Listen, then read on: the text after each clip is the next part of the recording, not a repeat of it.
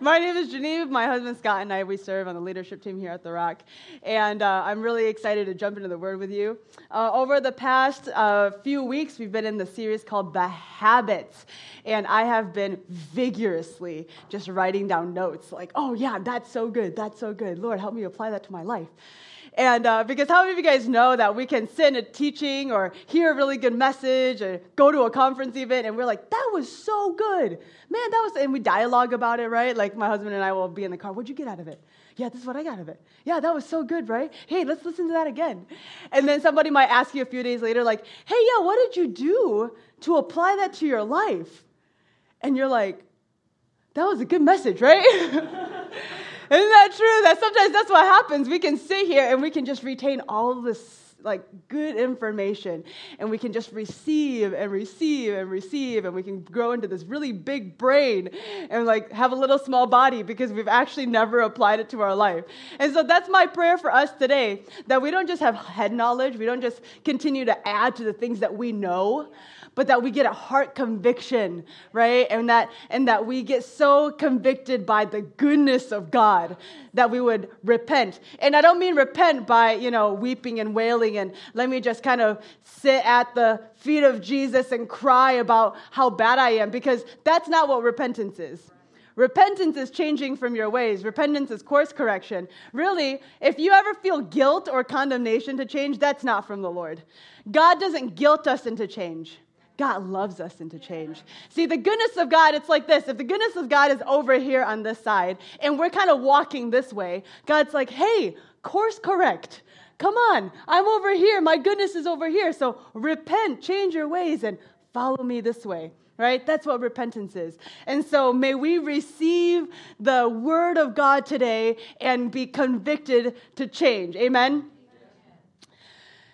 Last week, Titus shared a little bit about his message. If you haven't listened to it, download it on the app. It's so good. He talks about the machete and carving a new way in your life so that you can get to the river faster and more efficiently. And his first step was making sure that your words were right. And it's so good. And today I'm going to talk about the axe. And I think I love it. I love how the Bible just, the Word of God just kind of illustrates all of these things so creatively. And so I have a story for you. It's about a woodcutter. And he was really, really strong. And he got a job at this timber company. And he went, and on the first day, he went out and cut down all of these trees. And he cut down 18 trees, all by himself. And his boss was like, wow, like you're one of the best woodcutters we have. If you keep this up, I'm going to give you a raise. And so he was super motivated to keep going, 18 trees. That's like one of the records. So the second day he goes out and he just went out with all of his might. He wanted to be just as good as his first day. And at the end of the day, he cut down 15 trees. And that's not bad, right? It's not 18, but it's not bad. So the third day he's like, well, I just want to make sure that my productivity, stays at 18. So he gets up half an hour earlier than everybody else. He goes out there, cuts down trees. And at the end of the day, he comes and he cut down 12. And he was like, I might be, maybe I'm tired or losing my strength or something. So on the fourth day, he gets up half an hour earlier than everybody else, and he uses all of his might and all of his strength to cut down those trees. And then he works through his lunch. He's like, I'm not gonna waste my time. I'm gonna go out there and try to get those 18 trees. And at the end of the fourth day, he cut down 10. So his boss goes up to him and he's like, hey, we just kind of noticed that your productivity has gone down. You started at 18 and now you're at 10, and we really need you to pick it up, or else we might have to let you go. And the woodcutter was all discouraged and sad, and so the boss kind of felt bad, and he just asked him, like, well, when was the last time you sharpened your axe?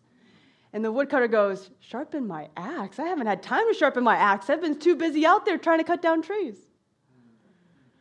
And we can say, and then we can kind of chuckle and be like, well, of course. If your axe is dull, of course you're not going to cut down as many trees, right? But I think we do that in our own lives all of the time. See, God has given each of us an axe. And each of us, he specifically created us for something, right? He's put gifts and talents and abilities inside of you so that we can build. It's a real axe. He didn't just give us a toy axe and say, hey, let's just pretend we're going to build something together, right? He gave us a real tool, real gifts and talents inside of us to do something, to build something in this lifetime that only you can do. Ecclesiastes 10:10 says this, if the axe is dull and one does not sharpen the edge, then he must use more strength, but wisdom brings success. So what is your axe? I want to take a look at this picture real quick. Here's two axes. They are both the same model, the same brand, the same make. One of them is a year old, and one of them is 10 years old. And so you might think like, well, of course, the one on the right, that's 10 years old. The one on the left, that's a year old. It looks a lot newer. And I'd have to tell you that you were wrong. The one on the right is actually only a year old, and the one on the left is 10 years old. And then you're like, well, then of course, the one on the right, that's just been used more. And the one on the left has just never been used. And I would also tell you that you're wrong. And the one on the left has been used just as much, if not more, than the axe on the right. Because it comes down to the care of the axe. And so today we're going to talk about that. What is your axe? How do we sharpen it? How do we care for it? So you might already know what your axe is. You might be operating in your gifts and talents every day. You might be a teacher. You might be a cook. You might be a doctor. You might be a singer. You might be a mom or a spouse. You know that those axes, you can't just not want them anymore, right? Once you're a spouse or a parent. So you might have just working these every single day already. But at some point, you might be looking at an area of your life and think to yourself, man, I think I might have lost my momentum here. Or I think I might have, I'm just not as efficient in this area. Or I'm just, for whatever reason, I've just kind of hit this plateau. Like, what am I doing with my life now? Maybe you've kind of lost your edge. Maybe you're tired and you're working harder but getting less done. And so when we talk about the dull axe, and we talk about how we sharpen it, you might want to even ask this question, like not just how do I sharpen my axe, but how do I become better at something? Sometimes I think we recognize what axe we have, and we're swinging it, and we're building something. But we're so caught up in just getting the work done, just trying to go after the result without realizing and asking the question, well, how do I better this first in order to accomplish that? Right? Like if you're a parent, this could just be, how can I be a better parent? Or if you're a spouse, how can I be a better spouse? We can go to seminars, we can read books, we can go to conferences. I love going to those things, by the way. I've gone to so many of them. I always kind of feel like my brain just got a bunch of juice pumped into it after I go to a conference. But when we talk about sharpening your axe, did you know that all that information actually doesn't sharpen your axe? It might make it look a little bit better. It might make it look a little bit shinier, but the actual sharpening of your axe takes a grind and a work. Your muscles might get tired. There are sparks that might fly, right? It's really uncomfortable. It's really uncomfortable when you recognize like there's this area of my life that needs work, right? It's really uncomfortable when someone else might point it out to you. That gets real uncomfortable, right? It's really uncomfortable and takes a lot of humility to say, there's aspects of me that can improve. I can be a better spouse. I can be a better parent.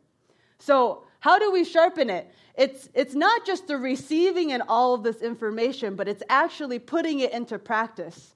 It's actually looking at your life and saying, what aspect can I change? Even if it's a small step.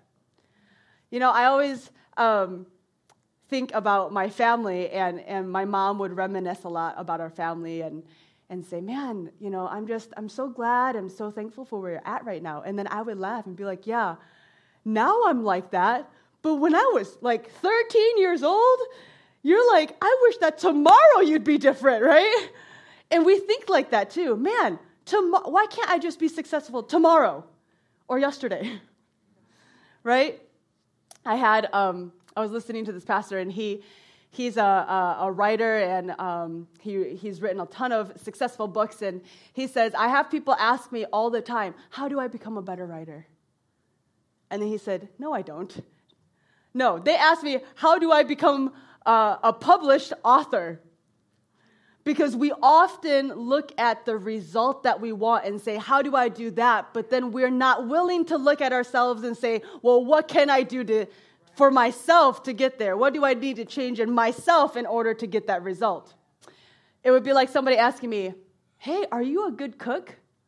And then I would say, oh man, I have read thousands of books on cooking. I love looking at those pictures, those magazines where all the food is beautifully displayed. I have read just an innumerable amount of books on that. And so, yeah, I can cook. And I doubt that person's going to be like, yeah, I believe you. Because just knowing this stuff doesn't do anything. You have to go out there and take the risk of failing and say, I'm going to actually step out, and maybe I'll make a mistake, and maybe I'll fail, or maybe it's just not going to turn out exactly what I want, but I'm going to do it anyway, and I'm going to practice, and I'm going to work it, right? Some of us, I think, we've forgotten our acts. That at one point or another in our life, we did recognize it, we picked it up, and then we swung it at the tree a few times, and then you missed your mark. And then you kind of felt silly. It might have made you feel like a fool. Maybe you started a business and it failed. Maybe you got up to speak in front of a ton of people and you stumbled over your words and you couldn't finish. So you look at this axe and you picked it up and you said, well, I just don't think that this is mine. And so then you let it out to weather in the storm, or you hid it in the shed. I think that when we talk about what God has put inside of us, oftentimes we wish that those things were already perfect, that they were already excellent, that I don't have to study or try, but Lord, I feel like I'm supposed to be a NASCAR driver, so why can't I be one today, right now, right? Or Lord, I feel like I'm supposed to be, a traveling speaker, but I'm getting nothing. No one's asking me to come and speak. And so sometimes we have this idea that whatever it is that's already put inside of us, it should already be top-notch, up there, excellent, perfect. And so what happens is we begin to kind of get paralyzed by this perfection, this idea that I should already be here, and because I'm not, I'm just not going to step out. And really, I think it's actually not even a fear of failure. It's not a fear of failure. Because how many of you guys have ever tripped and fell in your house and nobody's around and you're like, haha, that was so dumb, but let's just move on? But then you trip and fall in front of a stage full of people and you're like, oh my gosh, I'm horrified. I'm never going to speak again. It's not a fear of failure. It's a fear of people. We get trapped into this idea that I need to be a certain way so that people will like me. We get trapped into this idea that who I am, my identity, comes from how other people view me. So this lie of perfection, I have the story to tell you. I have a small business. I make, I write calligraphy, I do mugs and signs and stuff like that. And this one time I had a lady who ordered 4 signs for me. And I dropped it off, and she texted me later, and she just said, and she was very nice. And she said, I just want you to know I'm really disappointed in your signs. And I cried like a baby. like bawled my eyes out for, I think, like an hour and a half. And these were the thoughts that came into my head. You're not cut out for this. You're not good enough. You're too vulnerable. You can't own your own business. You can't even handle this thing. Let me tell you what the enemy comes and does. He doesn't attack your craft. The enemy doesn't come and say, oh, yeah, like you need to just do better at making stuff. No, he comes and he lies to you about who you are. He comes and he attacks and says, look, you're not good enough as a person. You're not fill in the blank, whatever the lie it is that the enemy wants to do. And the thing is, God already told you who you are. That never changes. You're already loved by God. You can't be loved more by God no matter what you do. You're already the righteousness. You already have this relationship. It doesn't matter how much my son will mess up or be naughty. I cannot love him less. And that's how God feels about you. And if we would be more concerned about God loving us than how people love us, I think we'd be able to step out and risk a lot more than we already are. I think we'd be able to build a lot more great things because we're not afraid to fail, because we're not afraid to maybe make a fool of ourselves and other people, because that's not who I am. There's always room to improve, right? When we strive for perfection and we think we've reached it, we really close the door to any sort of growth. But we'll never get it. Look, you and I hate to burst your bubble, but we're not perfect. I know. Sorry. But because we're not perfect, what that means is at some point in your life, you're going to fail. You're going to make a mistake. It's going to happen. I hope that we can be people that embrace our mistakes. If we're going to fail anyway, why not learn from it, right? We can fail for nothing or we can fail for something. I love the story of Thomas Edison. He created the light bulb, and he went through over 1,000 prototypes of the light bulb before he actually made it. And someone asked him, man, how did it feel to fail 1,000 times? And this is what he said. He said, I didn't fail 1,000 times. The light bulb was an invention that took 1,000 steps. Isn't that good? That we can look at the things that just didn't work out and say, well, that's just one step closer. Some of us, we might not know what our axe is. You know, you might look around and be like, well, I know exactly what that person is good at, and I know exactly what that person is good at, but I'm not good at anything. And I want you to know that is not true.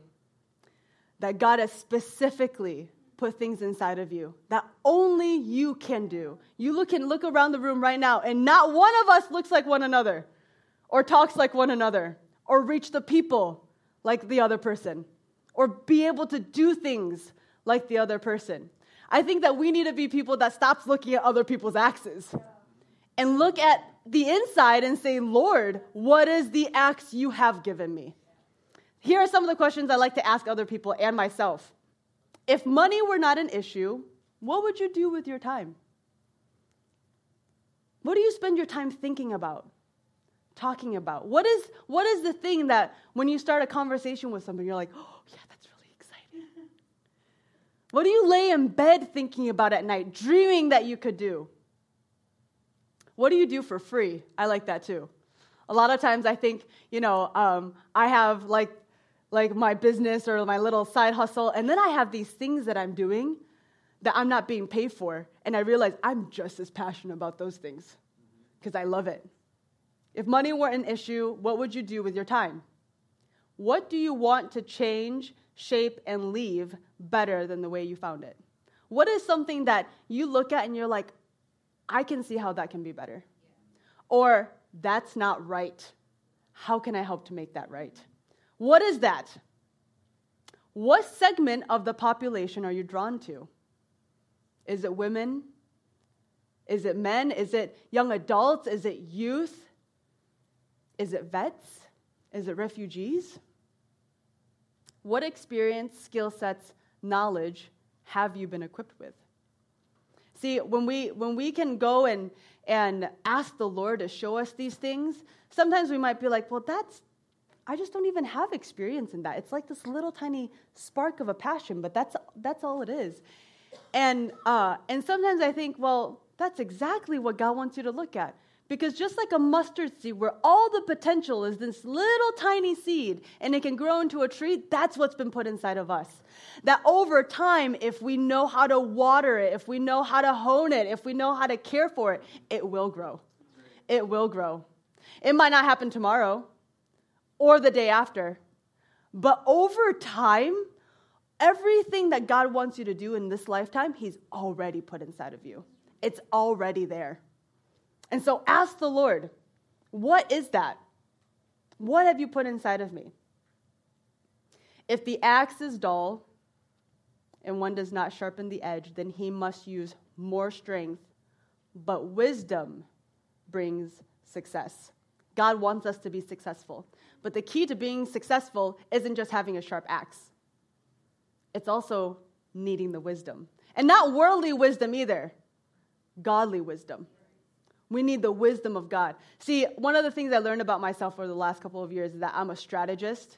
And so all that means is that I can look at clutter and chaos, and I love to figure out what is the best route and most efficient route to take to accomplish something. So I can look at that, and I'm like, oh yeah, what if I do this? What if I do that? No, this is the better way. This is the best way right here, and let's do that. I love that. I love to think that, and I do that in my life, in every area of my life. I do it with my son. When he wakes up in the morning, he needs to eat breakfast. So I'm like, all right, I'm going to put you in the high chair, and then if I give you finger food, then you'll be distracted, and then I can do the dishes and unload the dishwasher so that it's ready for dirty dishes. And then when I go get the mail, I want to make sure that I go get the mail and then throw out all the junk mail and then just put the bills, because what other mail do you get, right? The bill in the desk so that we can pay for it later. And I strategically think through my entire day so that I can save time, so that I can play with him. Like have my full focus, right? I think like that for everything. And what I realize is that before I would go from idea to idea and project to project, from business to business. I mean, I started 4 businesses because I love to think and strategize to get it done. And then over time, I realized sometimes I felt like I was just spinning my wheels. And then sometimes I felt like, what did I actually build? I need the wisdom of the Lord. Because it's not just having a sharp axe. It's knowing exactly how and where to use it. Matthew 7:24-26 says, therefore, everyone who hears these words of mine and puts them into practice is like a wise man who built his house on the rock. The rain came, the streams rose, and the winds blew and beat against that house, yet it did not fall because it had its foundation on the rock. But everyone who hears these words of mine and does not put them into practice is like a foolish man who built his house on sand. How do we gain wisdom? How do we become wise? It's coming to Jesus, hearing his sayings, and doing them. And so this is why at The Rock we say, read your Bibles every day. Because it's not about making a check mark, which I love check marks, by the way, so I'm not against that. But it's going and saying, Lord, I'm going to spend and set this time apart to be with you, because it's not just about my craft. It's I need your wisdom. Yes. And if I come to you and you directly speak to me, how do I do this in my life? Then we can build something that's sustaining. We can build something that lasts. We can build something that when the winds come and the storms come, it's not going to be shaken. Yeah. That tomorrow, no matter what happens, it's still going to be standing. Yeah. Isn't that what we want to do? Yeah. Because in each of us, we want to leave a legacy. Nobody wants to build something that is just going to be torn down tomorrow. And God has put that inside of us. He's put that desire, and he's put the talents and skills and gifts in order to do that.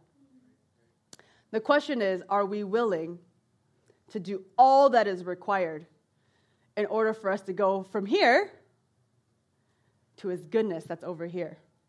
No matter how hard, how grinding, how embarrassing it might be. Let's pray. Father God, we thank you for your word. Lord, we thank you that we hear you and we have this relationship with you, and that you want us to be successful in this life, that you've put into us skills and abilities and talents. And Lord, we thank you that you continue to show us what our axe is and how to use it and where to use it. Lord, we thank you that our identity isn't in what we do, but it's already set in you, that we're already loved by you. But we're motivated by that love. We're motivated by what you've called us to do. So we continue to hone our skill. Lord, I pray that we will have ears to hear. And Lord, I pray that we have the strength to follow through. Not start something and then just let it go, but complete it, Lord. Father God, we thank you for speaking to us today, and for those of us who feel like, I just don't know. I don't know what my axe is. I don't even really know how to ask about what that is. Lord, I pray right now that you speak to them directly, speak to their purpose, speak to their heart, open their eyes, God. Lord, I thank you that we at The Rock, we are a people that no longer strive for perfection, Lord, but we strive to build alongside you, God. We're willing to take the risks. Lord, we praise you. We give our life to you. In Jesus' name, amen. Amen, amen. Hey, thank you, Genevieve. Let's give it up for Genevieve and that word. Thank you for that. Hey, what a great word. And you know, as she's speaking that there, a couple of thoughts came to mind. She mentioned some of them. Don't hang up your axe. Don't hang up your axe. Sometimes we feel like we're not making headway, we're not getting far enough, feeling like we're not successful. Don't hang up the axe. Sharpen the axe and ask God for wisdom, because you are gifted. God has put a tool in your hand. This is a unique gift of yours. Professional athletes, they may be gifted, but that doesn't mean that that's what got them there. It's not the gift. They also had to work on the talent. They had to work on the skill development. They had to sharpen the axe. So being gifted, every one of us is gifted, but we have to develop that which God has put on the inside of us. But you know, that even in itself is not enough, because there's a lot of people who are very gifted and they work on their skill and they develop that. But yet, true success in God's eyes comes from God's wisdom. And so when you can work on what God has given you and then come and seek the Lord for the wisdom, He'll tell you exactly which trees you need to cut down. And He'll tell you exactly how to do it. And He'll tell you where to put your energy and effort, so that at the end of the day, you know, you're not just swinging an axe, but you've come away thinking, I'm successful in what God has called me to do and who He's called me to be. So don't hang up your axe. Another thought came to my mind is there is so much pressure these days through what you see marketed before you, promoted, the Instagram, the images that people present of, oh, that one family, she does everything with her kids just right. You know, they're always on some family adventure. Or, oh, look, she just put the pictures of the food she made. Or that guy right there, he's successful in this business idea, and he launched, and I had that idea too. Or you know, there's all of these images of perfection out there, and the standard is so high. And we can look at that and think, I'm not even going to take up my axe. Like, I don't know where I fit. I can never do that. I can never be that. And there's something that you need to understand, especially as you're younger, but there's something you need to understand, that no matter who's at the top today, in the future, someone will replace them. And there will be something to replace that. How many of you know what an iPod is? Right? You know what an iPod is. And so we would look at that and think, for a music player, a portable music player, I can't imagine something that much better. Someone might argue that a smartphone could be even better because of the features. But you know, it's not too many years ago that some of us growing up, we had no idea what an iPod is. The greatest, coolest thing was a what? It was yellow, Sony Walkman, right? And then they went into the CD player, that as well. And there was this, that was the thing to have. And you couldn't imagine having something better than that and creating something better.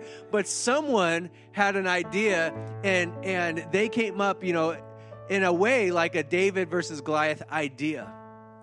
And what's a Walkman?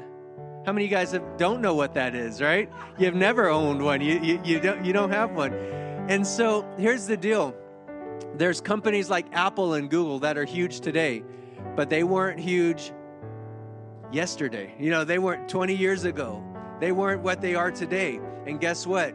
Someone who doesn't even exist now, they will be the Apple or Google of the future. They will be the big ones. They will be the dominant player. And where does that come from? Somebody who starts from nowhere and believes that they can do it. They take up their axe. And so you may not have an IPO and go public and a $1 billion offering and so forth. But what has God put on the inside of you? It doesn't matter how good someone else is doing it. They are not you, and they don't have your calling. You are you, and you have the call of God on your life, and you can do anything that God's called you to do. There is no limitation. And Genevieve, you laid that out so well of get your eyes off other people's axes, right?